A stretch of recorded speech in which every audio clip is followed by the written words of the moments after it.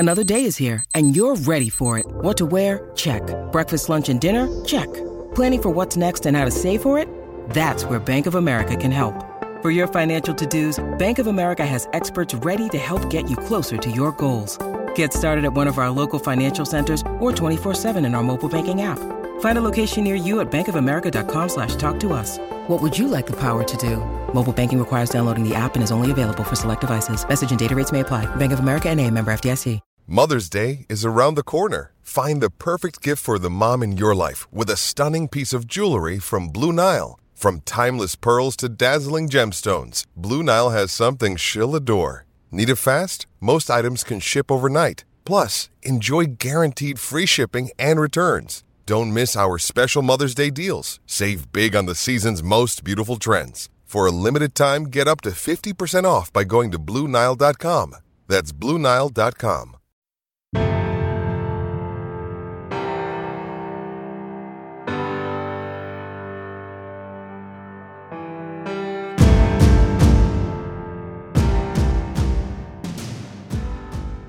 It was a revelation to me to understand that, man, you can do stuff in a very simple way, be super productive, and still have a ton of fun doing it without killing yourself 14 hours in the office and doing all this other stuff. They showed me a different way of doing things instead of just showing up early, going home at midnight, and making sure everything gets done. It was really the systems and processes that they had in place. To me, I still use most of them to this day. So it was, to me, that was revolutionary from what I thought coaching would be. On today's podcast, we share the coaching journey of Coach Matt Myers, who's the head football coach at Kansas Wesleyan, and he's pointed out to me that he is not a classically trained coach. So we're going to understand what that means, as well as what he's been able to do to take over a program that's had success. He was a player there, an assistant coach, now the head coach, and we're going to learn a lot about what he does to continue that success, as well as how his background has affected this. So, Coach, great to have you here on the podcast. Absolutely. I appreciate you having me on. So let's start from the beginning for you. And as I mentioned in the introduction, you said, I'm not a classically trained coach. To you, what does that mean? I played college football, small college football at an NAIA school, Kansas Wesleyan, turns out. And I did that in two sections. I did that when I was 19 years old, coming back from junior college. And then when I was going into my junior year of football, I had an injury, so I dropped out of college for the next 6 years. Over that time, I got married, I moved to Memphis, I bought a house, I put my wife through optometry school, started a small business in my garage. And then when I was 26, she completed school, and I came back to college. And just so happened that Matt Drinkle, Vince Phillip, and John Micheletti were introduced as the new coaching staff at Kansas Wesleyan. So I came back to play football for those guys. They did a tremendous job there. Obviously, we've had Matt on the podcast several times, and I met Matt, I think, in 2017, his first appearance on the podcast. And I was so impressed with what this young guy was doing to build a program. And you saw the results, right? I mean, really a turnaround in a program that is at the top of the national rankings now in NAIA, and you guys are doing an outstanding job. So talk to us a little bit about, I guess, that transition for you, going from being a 26-year-old player to a 29-year-old graduate, volunteer coach, and where it went from there. Right. So after I was done playing, I was living in Manhattan, Kansas, which is an hour away. My shop is still in Salina. So I was coming back, and I was just helping out where I could. Spring ball, I helped out with those guys. It was a very natural transition. They're, basically my peers. The coordinator's my age. Drinkle's a few years older than me. Mick was a few years younger than me. So, they were just like my buddies. I just wanted to hang out with my buddies, kind of. So I started coaching with them. I volunteered for 2 years until Joe Morrissey took a job in Knoxville and left. There was an opening. And Drinkle, gave me the opportunity to come and coach full-time. And my wife was transitioning back to Salina, so it just kind of matched up in a really good way. And that started in 2018. So all of my coaching experience up till then had been purely volunteering, helping out where I could. In the 16-17 season, and in 18, I got a full-time job. So I got to get out of the garage and into an office and learning how, the ins and outs of how an NII program operates. When you look at those first years of coaching, now you got a business going, right? That's certainly a focus. but you're trying to absorb this new aspect of being a football coach. What were the most impactful things you learned in those years? As you said, not classically trained, probably meaning you didn't go through the GA, intern, all that kind of stuff. You're volunteering, you're learning on the fly. What were the things that made the most impact on you and really are part of who you are as a coach now? So I start coaching, I don't know. I've played in their defensive system. I've watched his offensive system, but you think of coaching as like you're going to show up, you're going to coach a lot of football, you're going to design new plays, new schemes, watch a lot of film, and really at the small college level, you do everything but that until, it's time to do that. So the scheme and philosophy behind it, what I began to understand is that it has to be simple. Like everything we do has to be super simple, and then you can offset, how fast you run your offense or what you're going to install into your defense that year or week to week. But really what I learned was these coaches are doing everything, just based on, departments and personnel and, what has to get done. So the football side of stuff, based on the amount of time that you have during the day with yourself, the staff, and the players, it has to be very simple. So all the brilliant ideas I may have thought I had, at that time, weren't brilliant ideas. It was just, it was probably more hassle, and it was just too much. You can really out-coach yourself at times. And that's something that Coach Drinkle and Vince Phillip and John Nicoletti, who, by the way, those two guys just got head coaching jobs also, they taught me. I mean, it was a revelation to me to understand that, man, you can do stuff in a very simple way, be super productive, and still have a ton of fun doing it without killing yourself 14 hours in the office and doing all this other stuff. They showed me a different way of doing things instead of just showing up early, going home at midnight, and making sure everything gets done. It was really the systems and processes that they had in place. To me, I still use most of them to this day. So to me, that was revolutionary from what I thought coaching would be. Another unique aspect of what you guys have done at Kansas Wesleyan is the work environment there. When I got to know Matt, we became friends on Facebook after his first interview on the Coaching Coordinator podcast. And I started to follow you guys through the season and just could see by the pictures he's posting, like, wow, this looks like a very fun place to work. And then I think it was 2018 San Antonio. There was the Kansas Wesleyan scooter gang that seemed to be all over the place with Matt leading the charge there. And, watching you guys around the convention, that, again, verifying, man, these guys have a lot of fun coaching. And, and then I got Matt on and said, what is it? What do you guys do? And he talked about just how he views it and what he can do to really bring value to you guys and to make this a rewarding experience. So what did you learn from that aspect, and how does that continue on with what you're doing as a head coach?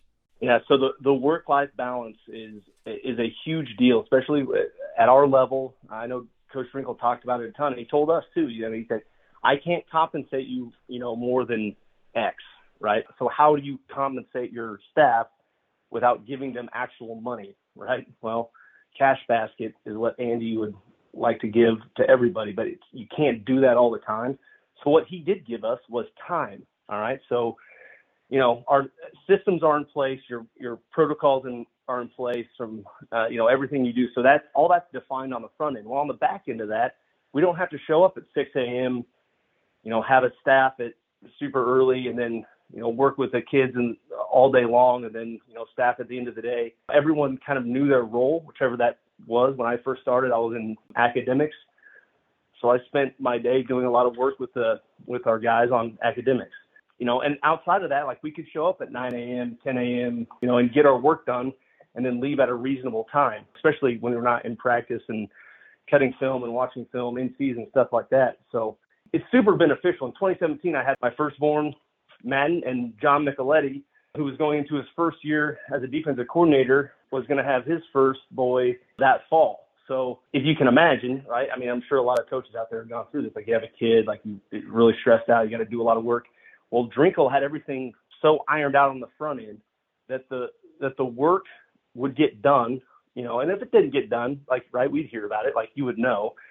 But as long as it got done, we didn't have to be there for 12, 14 hours a day killing ourselves to do the work. It really becomes the environment that he created is something that, I try to create. Now, I do it probably in a little bit different way than Coach Drinkle did. I mean, he's highly intelligent and, very funny. He knows a lot of different stuff. And I've sat in staff meetings with him for a couple hours, and we went over, we'll just zoom around on Google Earth and look at different places. Like I've done that in staff meetings. Just check out other cool spots on the planet. Like we're sitting downstairs in the basement of Kansas Wesleyan, and he's like, that's what we're doing for that staff meeting, just to, kind of take some of the pressure off and have some fun and, play. I mean, how many hours of NFL blitz did I play on N64? I don't know. It was a lot. And sometimes that was our day at the office, or, a piece of our day at the office. So it wasn't just grind. And then at the end, like, what if you don't get the result that you were expecting? You're not as defeated if you don't get exactly what you expected out of the time that you put in. As you look at the program moving forward, you've served as the defensive coordinator, now overseeing the whole program. How do you envision handling everything and being able to understand here's what we're doing on offense, here's what we need as far as the overall team game plan and complementary football, overseeing things, seeing the special teams, what's going on with strength and conditioning, the whole thing now for you. What things are you focused on to help you make that transition and manage that effectively? The number one thing is communication. So when I talk to my staff, like I hired a strength and speed guy. I've been doing it for the last couple of years, which you're going to talk about not classically trained. I took John Micheletti's programming and I just implemented it. Most of the guys on staff that I hired, by the way, they graduated from Kansas Wesleyan. So they've been through the Drinkle systems and protocols. I'll just call them Drinkle systems and protocols so everyone knows that I'm not trying to take credit for them. Now, to put some spin on it and do some different things, like I went out and I hired an offensive coordinator who runs a very similar offense to Drinkle. So there won't be big gaps in learning for our kids. I did a couple things to get him and Coach Bauer and Drinkle together, to help meld those two together. So when the guys that we have coming back, they walked in the spring ball feeling very, very confident in what we were doing and the plan, that I have for them. And it's the Drinkle plan. You're going to go as fast as humanly possible. We'll slow you down when we need to, and we're not going to install, a playbook that is super, super thick. I would keep everything very simple. Defensively, I had the guy that helped me on defense last year. We hired him last July. Went through the entire fall with me last year. We changed up a few things this spring, but I really like to hand that responsibility off to him. Coach Leonard, who's really qualified, played at Wyoming. Dude's been in Salina for a long time. Like, I know he's going to be around. And then Coach Photo played quarterback here for us, was All-American 2 years in a row. Then I have the 3 GAs who all played here. The staff that I built, they don't have a lot of experience either, but they're really, really, really good dudes. All right. So they're very responsive. They communicate extremely well. And so I don't have to babysit or worry about what they're doing. I can give them an assignment and a task and know that it's going to get done, especially the guys that have been here. You first get into coaching, especially I think back to, even at 18 when I got hired full-time after I was done volunteering, I was lost. Like, I'd sit at my computer all day going, all right, what do I do next? And it takes a little bit of time to, really understand the flow of how everything works and operates. But if you hire people that have already been through the systems and processes, like my GAs, like Coach Photo and my strength and speed guy, I don't have to worry about those guys. I know exactly what they're doing. And then the coordinators I can kind of help with as needed. So my goal as the head coach is to not be calling plays. I want to focus on behaviors of our team. People call it culture, I guess, a lot. I mean, culture is just the decisions you make and the actions that you take. So I don't talk about culture a lot. I try to break it down into smaller categories that the players can understand, that the coaches can understand, and then I can evaluate. I mean, even on myself, so I talk a lot about loyalty. Yeah, well, let's talk about that. How do you make that measurable, loyalty, right? I mean, kind of an abstract idea, not necessarily something you see black and white, but for you, how do you make it black and white? Historically, everyone tells you, like, what do you got to be a football team, right? Like, what is good culture? Well, it's got to be tough, smart, like toughness and being smart and like kind of crazy every once in a while or whatever. I kind of look at toughness as like, okay, well, like physical toughness is what it brings to mind to me all the time. And a lot of the times of what I see, especially with young guys, is like they can be super physically tough. Like they can they can slam into somebody, get up, wipe it off, go to the next play, no big deal.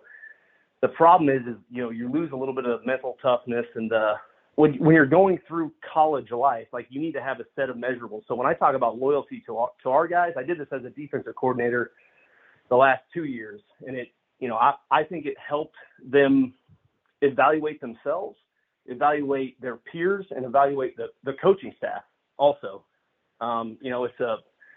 When I talk about loyalty, I give them 3 things, and it's as simple as it can humanly get. You got to show up on time. Very important caveat. But you show up, you're prepared, and you give maximum effort. Okay, so I don't care if you're going to the classroom, you're going to the weight room, practice, a game. It doesn't matter. If you go to your first job, if you go to raise your child, if you go to be a football coach, in my opinion, if you do those 3 things, that to me is loyalty. You're loyal to yourself, to your teammates, to the staff, to your children, to your wife. It doesn't matter. That's something that they can go, okay, perfect. I now know what I have to do to fit into this program and the standards that we have. And then, after that, I can talk about resiliency and adaptability and all that stuff. But the baseline of everything is, everything's showing up, obviously. But I just tell them it's loyalty. So if you're disloyal, so let's say you show up late. All right. That doesn't mean you're disloyal. It means that you've failed to hold the standard of what I believe loyalty is, right? So now they know. So like this spring, for instance, guys show up late. They fail to communicate, right? Communication's huge. They don't tell us they're going to be late for whatever reason. It doesn't matter. They show up late, lack of loyalty. I whipped out this wheel that Drinkle used to spin for punishment. So we call it the loyalty wheel, and found it in the equipment room. I was like, we got to get this back out. And the players loved it because they know before, you walk in late without a text message to the guy that takes attendance. Well, guess what? Lack of communication, not showing up, done deal. You can suffer the consequences of being disloyal in that sense. Now, that doesn't mean you get kicked off the team and you're a bad person. It just means that, you messed up a little bit, and I can build a loyal person through those 3 metrics. Now, maximum effort is kind of hard to gauge, but I think everyone kind of know when someone's going all out or not. Like try to explain to someone sitting in the classroom what maximum effort is. Well, I shouldn't have to, but you sit in the front row, you put your phone away, take your hat off or whatever, be super respectful, make eye contact, be interested in what's going on. Maximum effort in the classroom. Are you prepared? It just kind of, it builds itself into its own thing, and then the kids can run with it. Because if I show up to a meeting and I'm not prepared, they know. You know what I'm saying? Like, they know I don't know what I'm talking about. The PowerPoint's not right. I misspelled a bunch of words. I actually made 2 of the same sheets or whatever. Like, Myers isn't all put together today. Well, now I give them a measurement that they can go, yeah, okay, sure, not prepared. Well, that's not good. My 5-year-old knows if I'm not prepared in some sense of the word. I don't know. I could talk about this for a long time, but that's how I describe it to them, so they can measure themselves, the team, the staff, whoever it is that they're going to be interacting with.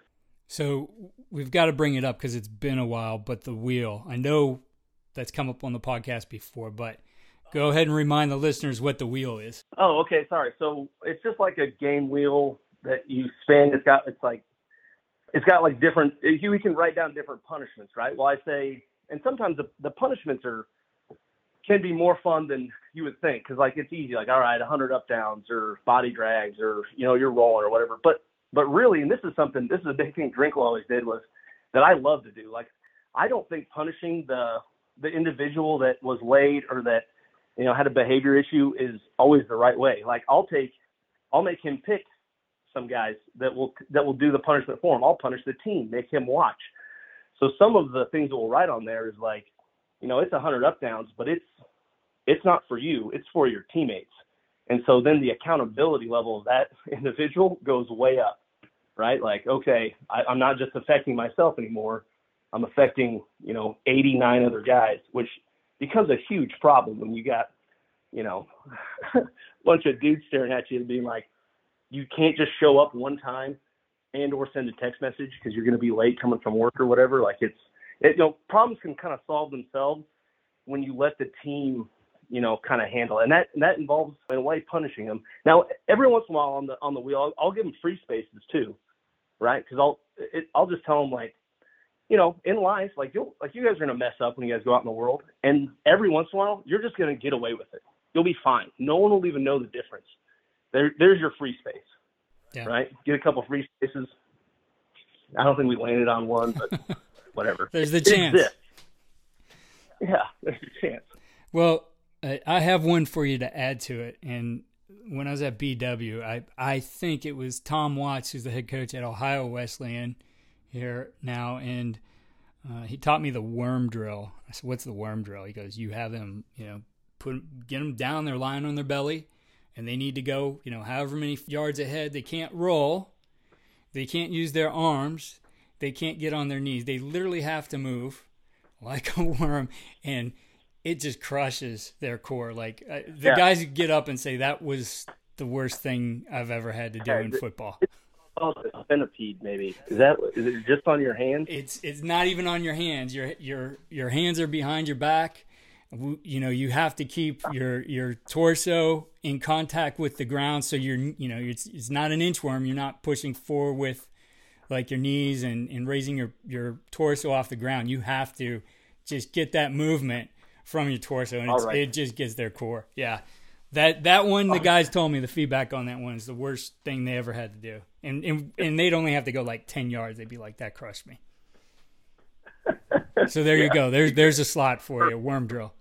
It'll be on there for sure. Well, Coach, as you said, and we started with non-classically trained coach, I know there's a lot of guys out there who get into this profession and maybe they don't know everything. And you've admitted that. You've been learning on the fly. You've said maybe there's guys coming in my program who know more. So what's been the factor for you really that's given you success in your approach to being able to move forward in this profession? Well, there's been a couple big things that happened, I think, for myself and us here at Kansas Wesleyan. So there's a guy named Travis Johansson that came down and clinicked us up on his defense. He was at Grandview, and now he's up at South Dakota. Really good dude. Yeah, he's been on the podcast. I'll put a link in the show notes. Yeah, perfect. I mean, he honestly, he came in, and Drinkle brought him down. He clinicked us up for a day, and maybe it was a half a day. And he kind of just he did a couple things, but he explained structures and ways to do things that I never even thought of before. And it was really, really eye-opening to me just to sit down and watch. Because I don't, once again, when I say classically trained, I didn't go to all these clinics. I didn't GA. I didn't go through to a bunch of clinics. I didn't have a ton of access to a lot of different people. But, Drinkle introduced us to Travis, and he came down and really clinicked us up and let us know, kind of the stuff that he does and that's worked for him. And Coach Mick took that and ran with it. And I was coaching linebackers for him at the time. And then going forward, then it's you kind of get to see the value of meeting with other people and checking in with them. I think that was in end of 2017, maybe spring of 18, maybe we did that. It was so beneficial, and I think that's the fun part about coaching or going to the AFCA, clinicking with different people and just meeting with them. I'm going to try to get with another guy next week about some analytics stuff that he's going to walk me through. And most of all these people that I know, directly result of Drinkle and he was an incredible marketer. He marketed himself on Twitter, Facebook. He's got great content. He's got 1 billion followers. He's verified, right? He just does an incredible job at it. But really, on the back end of it, he forces you to go talk to other people, meet other people. I mean, he's an Army right now, right? Everyone probably knows that. Wes Fleming's also at Army. So I got with Wes last summer, talked a little bit of defense with him before we went into the fall season. And then this spring, we really went hard with it this winter, for the spring, so we could really start, kind of implementing some of their baseline schemes. Now, they're way too complicated for us, but really just their base level schemes for us, man, I think it's going to work great. And I spent time with him. I got my DC with him, on a couple of Zoom calls, and it's very, very beneficial. Now, the scary thing to me is trying to learn everything. I've kind of been slowly learning, like everyone probably does. But, you can get on YouTube and watch YouTube videos for, a year about football. Right. It's all on there. Every coach is on there talking about everything, and it's really good stuff. You're like, oh, man, that's awesome. That's awesome. Well, when I got into coaching, Coach Strinkle, I watched him clinic 1,000 times, right? We always would go around watching clinic, fantastic. And he always talked about this one thing. It was like it's like a cafeteria offense, he would call it, right? Well, I like this, I like this, I like this, and you just start grabbing random stuff. You put them on your plate. By the end of the time you get through the buffet, you look at your plate, and like a lot of the stuff doesn't mesh well together. You got like gummy worms, topping your spaghetti or whatever. Like if you're just not paying attention to what you're doing. So the reason why I say that is because I think the same way. I don't have enough time in the day to learn it all, to really master it in my mind, to relate it to the coaching staff, your assistant coaches, and then so they can relate it to the players. When we go into the fall, I expect everything that we're going to do that fall to be installed in August. Okay. So like there's no brand new plays or schemes or systems that we're going to set up just to stop one thing. Now we're running a triple option team. It's different obviously, but outside of that, like I'm more focused on alignment and assignment and then getting the absolutely the best players we can find, the best athletically, but also the ones that can hold up to the standard of Kansas Wesleyan that was set a long time ago and my standard of loyalty. If you can do that, you're just going to have a ton of success over and over and over, repeated success. Coach, I've been watching your program, as I said, for a while. It's a fun program to watch. I believe you guys will have continued success, and I know you appreciate the growth you've had along the way. But looking at what you do as a coach, what's the one thing you do that really gives your team, your players, the winning edge? It's what I focus on. When I go and talk to our defense, when I talk to our team now, I get the whole team now. I'm focused on behaviors. Okay, like are you doing everything right? I don't care what you're doing. Like a big thing that I was told when I was coming up in coaching is you're either coaching it or allowing it to happen. That was a big one. And also, Coach Strinkle said this, by the way, but he always said this. He said, I will lose with winners and win with winners. He's like, I don't care. Like I need guys that are going to do everything right. Because if you don't have that, if I don't focus on behaviors, if I'm only into scheme and our next opponent and what our guys are doing on the field, it really takes the onus off of what is really important, which is, academics, getting a college degree, but that also affects eligibility. If I'm dealing with behavioral issues off the field, it really takes time away. Like I remember you just go through those falls where, some guys will get in trouble every once in a while and you're spending time in an office with them instead of game planning and working with your staff. So I think if I can effectively direct this team to manage their behaviors to the standard that I believe that they should be at, which is very easily defined. The first meeting we have, it'll be defined in very simple terms that everyone, my 5-year-old, can understand. And if I can do that, then success will come with the way we recruit and the stuff that the administration lets us do in our facilities and all the incredible stuff that we have. We'll go out and recruit and find really, really good, talented players, and that everyone that comes in the door can hold up to that standard. That's how you have repeated success. So, Coach, what's the best way for our listeners to connect with you? I'm listed on KW's website. My Twitter handle is Myers_KWU. My email is Matthew.Myers, MYERS @KWU. So if anyone wants to email me, get together, Zoom call. We'll be around a lot this summer. Obviously, the fall gets a little crazy, but we love to get with, whoever. It doesn't matter. Like I usually learn at least one new thing, no matter who I'm talking to, especially with younger coaches, or not even younger coaches, but coaches like high school coaches. I love talking to high school coaches because they're delivering information to younger students than we have. They're doing it with 14, 15, 16-year-olds. I think that's incredible. That is a monumental task. Whoever wants to, get together and rap about what we do or how we do it, I'm always around. Well, Coach, best of luck to you. The torch has been passed on again at Kansas Wesleyan, and so you're carrying it forward for what began when you were 26 years old there. So best of luck to you guys. We'll be following you, and go get some more wins in 2022. Absolutely. Appreciate you a ton.